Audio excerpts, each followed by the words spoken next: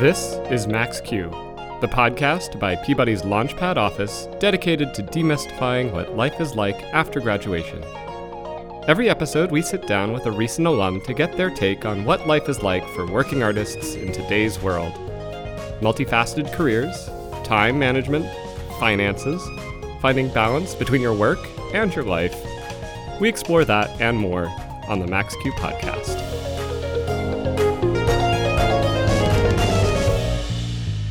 We're excited to open Season 4 with a conversation with Andrea Copland, a librarian, oboist, and musicologist. Andrea graduated from Peabody in 2019 with master's degrees in both oboe and musicology. Since then, she has built a career integrating her performing and gigging with work for research institutions and libraries, including Peabody's own Friedheim Library. Andrea, thank you so much for joining us on Max Q. We're really glad to have you here starting out Season 4. I'd like to just start out by inviting you to tell us a little bit about what your life looks like right now.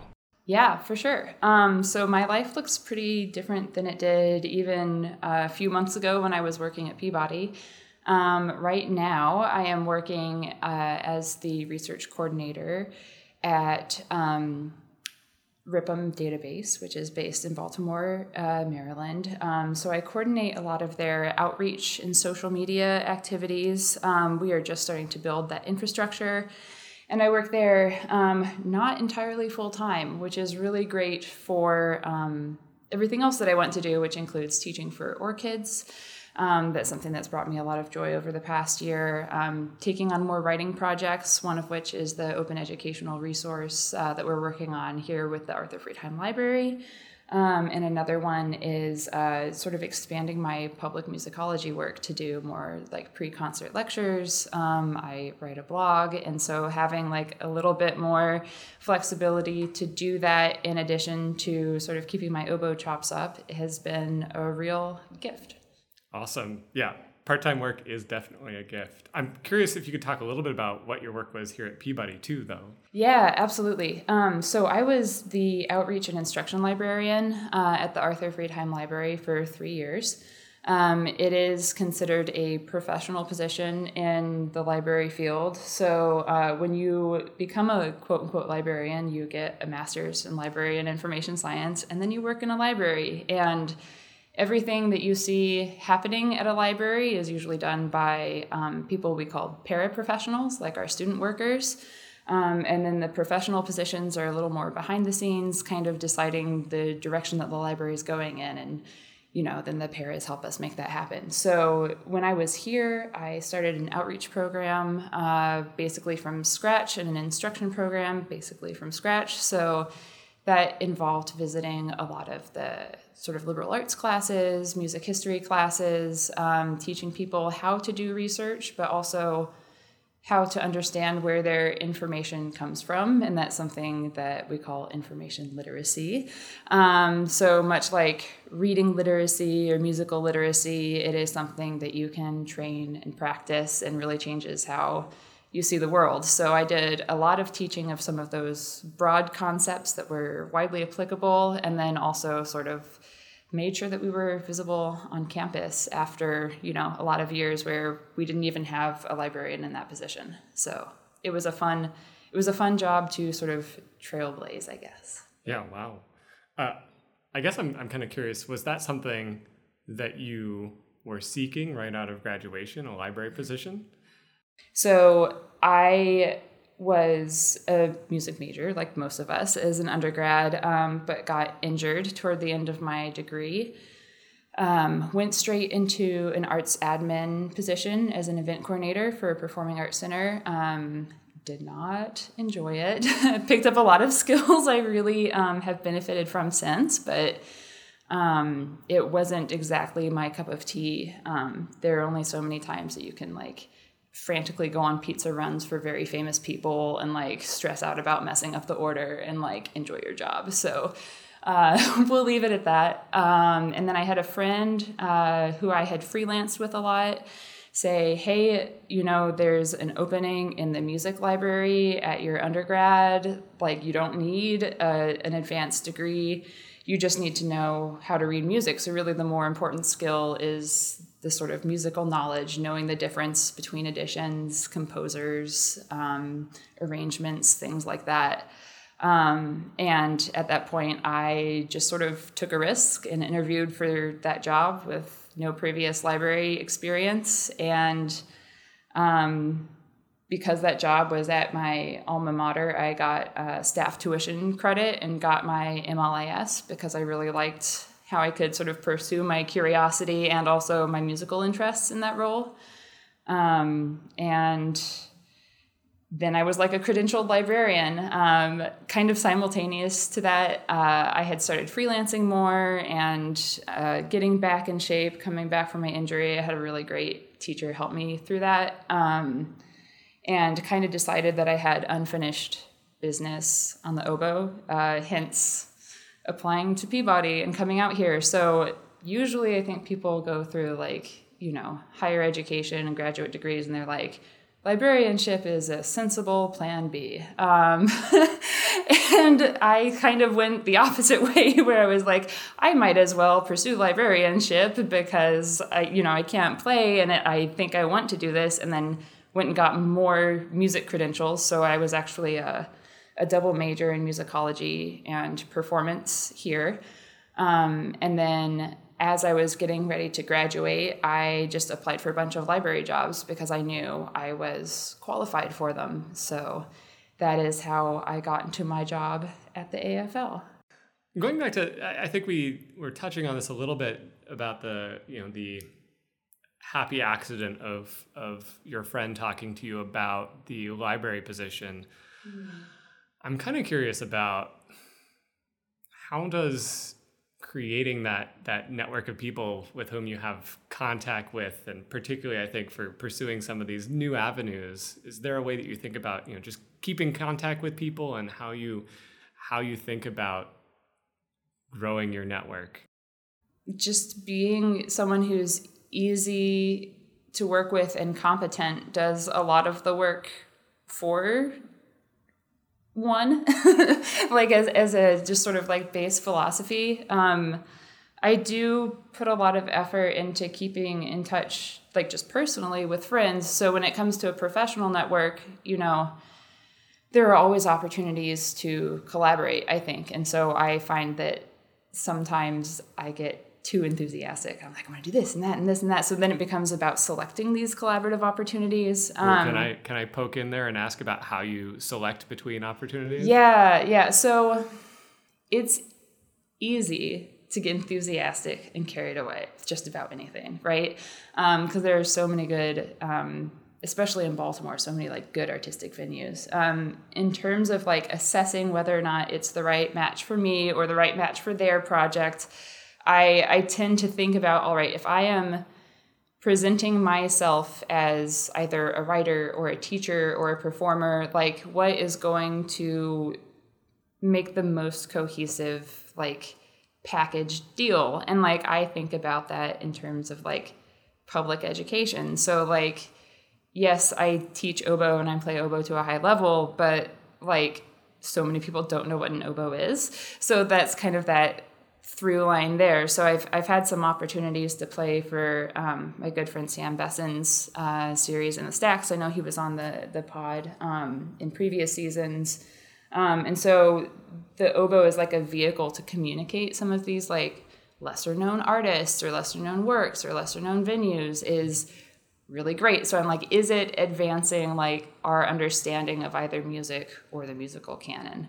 And that's probably the first question that I ask. And then in terms of collaborators, I think people are pretty self-selecting pretty quickly. If you get my drift, like if somebody is communicative and consistent and, shows up to rehearsal or brainstorming session, like prepared, like showing up on multiple levels is so important, and it's so clear when you're not. So I look for people who are present and organized and committed, and I think that makes my job relatively easy. I love the first half of that because I feel like so many people have a kind of like, I'd say the most typical thing I hear is the three-legged stool of like money, people, piece or project. I haven't heard that. That's cool. You've never heard that before? No, Okay. no, maybe I'm a bad business mind. No, that's fine. I mean, that's often a metric that I hear, but what you've got there, especially with that first half about like, is this advancing our musicological knowledge, or I don't remember exactly how you put it, but that's so mission related. Yeah. And to me, that's so much more compelling because it seems like you've got, okay, this is what I believe is important in the world, and I'm going to try and advance that first. Yeah, absolutely. Well, I mean, that's the great thing about music, right? Is that it like every kind of music speaks to someone.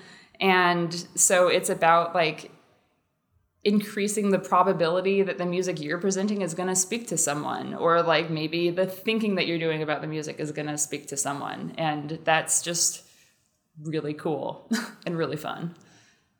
You're talking about always having opportunities for connecting with people and getting these offers for collaboration. I think I also because of the enthusiasm, it's not like people are just like banging down my door like we need a public musicologist, because that is absolutely not the case. It is being kind of shameless in saying, this is something that I can do. Can I do it for you? Whether it's talking at Shriver Concert Hall or with my current job, I kid you not, I pitched my own position and I said, I've spent the past 3 years at Peabody developing these skills. I think you can use them to increase the public, presence of your database, to create instructional guides that can be used in the classroom, because I've been in the classroom. And have you heard of this thing called social media? So it's all, and like Ripon does great work anyway. But it is, it is a little bit of shamelessness. And I think I used to be really worried about that, or being perceived as thirsty or desperate or something. But when you do have that sort of like cohesive package of skills that you've been building, it's like showing up to like you're a handyman or woman or person, and like you've got your tool bag and you're like, look at my tool bag, I can do things for you, and it all fits in the tool bag. And like sometimes it's the set of tools that somebody needs, and sometimes it isn't, but you still have to show up and knock on the door and present the tools. I don't know, that's a really bad metaphor that I've stuck with a little too long. Now I have to hear more though about the process of proposing your own position, though. I pitched my own position.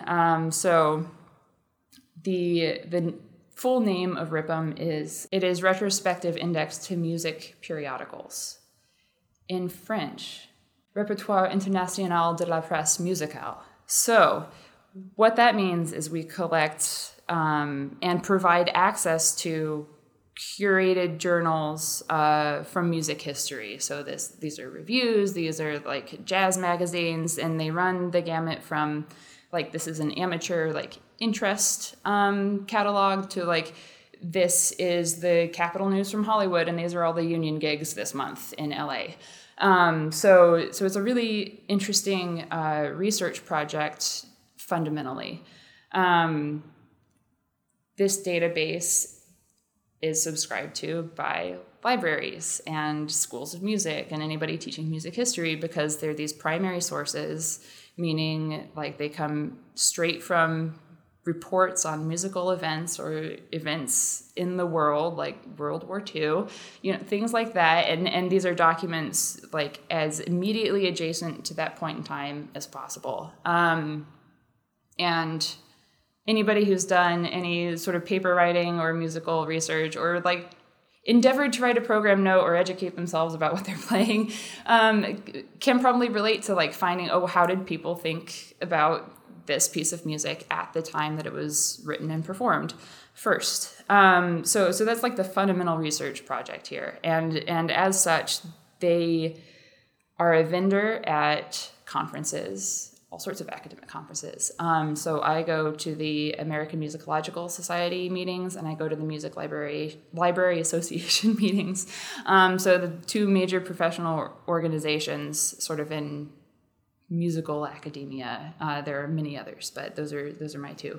And so when I went to the Music Library Association meeting last February, I went to where they were tabling as a vendor, and I reintroduced myself because I had a job offer from them when I was first graduating in Peabody, and chose my Peabody job. As we all do, there are a variety of considerations when you've got job offers on the table. And I reintroduced myself like, hey, I'm 3 years on my career now. I've done these things. I am bringing more to the table. And then I was able to say, this is the kind of position that ideally I'm looking for. I don't know if you could use some, it starts with a small ask and then it kind of escalates. I don't know if you could use some consulting work on this, or if you could use a part-time social media manager, or maybe, someone who could do all of these things. And if you put together sort of this dossier of needs that you can fill for a company or an organization, they're like, oh yeah, actually, we do kind of need that. And I think enough nonprofits are small enough teams that if you envision the value you can lend to it, and sort of a way that you can do work that feeds into itself without being so scattered in too many disparate tasks, then it kind of lends itself to writing your own position. And in making this pitch, I was also admittedly, when you're on the job market, you're looking at other lists of responsibilities and sort of competencies that you're expected to have. And so I have taken to just sort of pulling from those listings and thinking, well, that's a really cool thing I would like to do one day, or in my dream job, I would love to, sort of copyright for donor, materials or something like that. So does that kind of answer your question? It's like doing a needs assessment and then pitching yourself as the fulfillment of that need. Right. I was so glad that you used the word pitch too, because it was almost feeling okay, this feels related to pitching a creative idea and writing a grant proposal in so many ways, in terms of just identifying the need and then creating the proposal and showing how you can fulfill that, you have the skills to fulfill that. So I love that connection. One thing I feel like we haven't touched on completely is I feel like the idea of incorporating others and asking for help and mentorship. Mm-hmm. And I'm curious about how mentorship and asking for help has played into your path.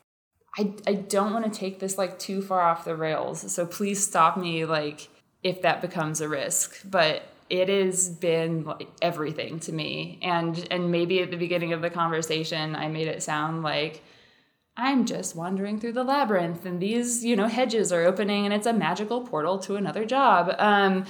It mostly, honestly, comes from mentorship. And I've been so lucky in that sense. I think that oboe playing is particularly inviting of mentorship, because it takes so much resilience to, work through a reed slump or to deal with that extreme learning curve of just sounding absolute garbage before you can really feel you're making music and singing over an orchestra or in a chamber group. So oboe's a difficult instrument, and I think oboe teachers are really good at most of the time.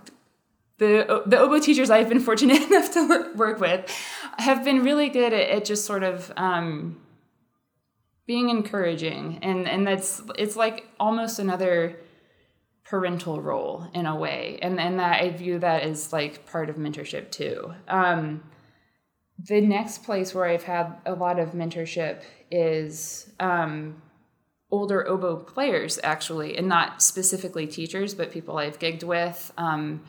Have always been really, I ask them for feedback if I'm playing second, because it's usually a safer ask than the conductor. You don't want to sort of invalidate yourself and say, hey, how do they sound?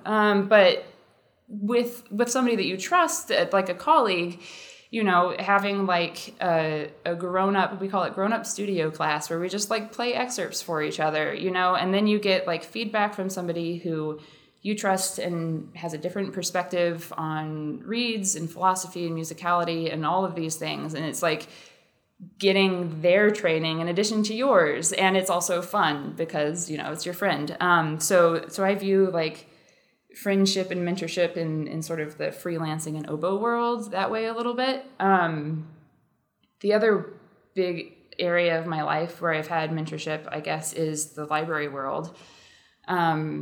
So my first boss was just extremely encouraging of me pursuing my MLIS, which was also somewhat difficult while working full time.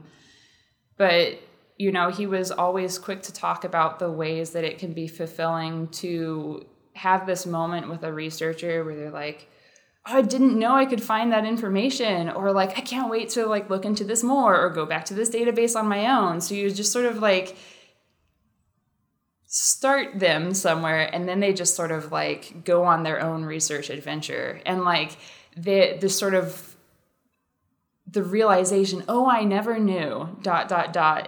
was probably like my favorite part of doing like very casual reference services in my first job of like, well, this is how you find a score in the stacks, to, my last job here at Peabody, where I would spend like the best part of my job absolutely was like the 30-minute appointments that I had with students after meeting with them in a liberal arts class, getting them going, and then part of their grade was having a consultation with me, and then one-on-one we would just sort of like optimize their process for whatever their interest was. And like the sort of amount of information and resources like at their fingertips as members of the JHU community, like the enthusiasm with which they realized that was effing awesome. Like, it was so good. Like, I have a potty mouth, so I'm like trying to rein it in.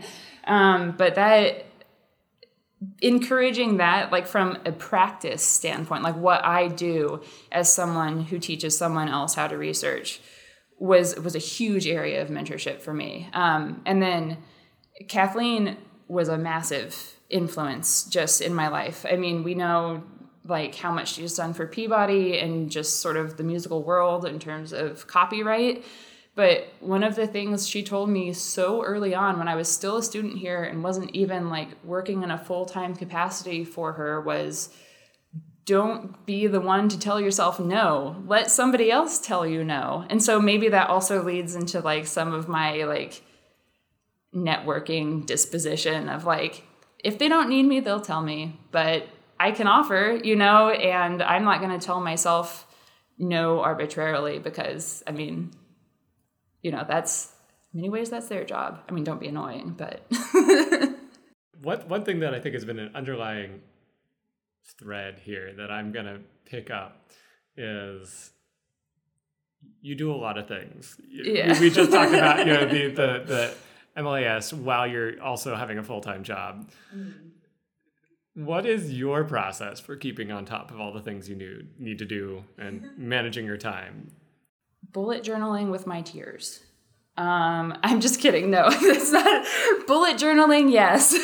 Tears sometimes. But this is where I like almost took it off the rails before, and I'm going to take it off the rails now. I have always kind of been like, growing up, I was the overcommitted kid. And like, as soon as I was on my own in college, I was like, I am the overcommitted high achiever. And then I came to grad school and like, I am the overcommitted graduate student working woman, blah, blah, blah, blah. And I think overcommitment and overwork is dangerous and pervasive in our world. And especially in academia, it's really, really tough. And I don't think we talk about it enough. But the way I want to talk about it here is sort of allowing more time for things than I think they're going to take. So you can optimize your calendar and you can be like, oh, it will take like 20 minutes to do this. But if you should probably just double that time so that even if it doesn't take you 40 minutes to do that thing, then you have, 20 minutes to get stuck in traffic, or 20 minutes to eat a square meal, or 20 minutes to like power nap, something that will make you do that thing better.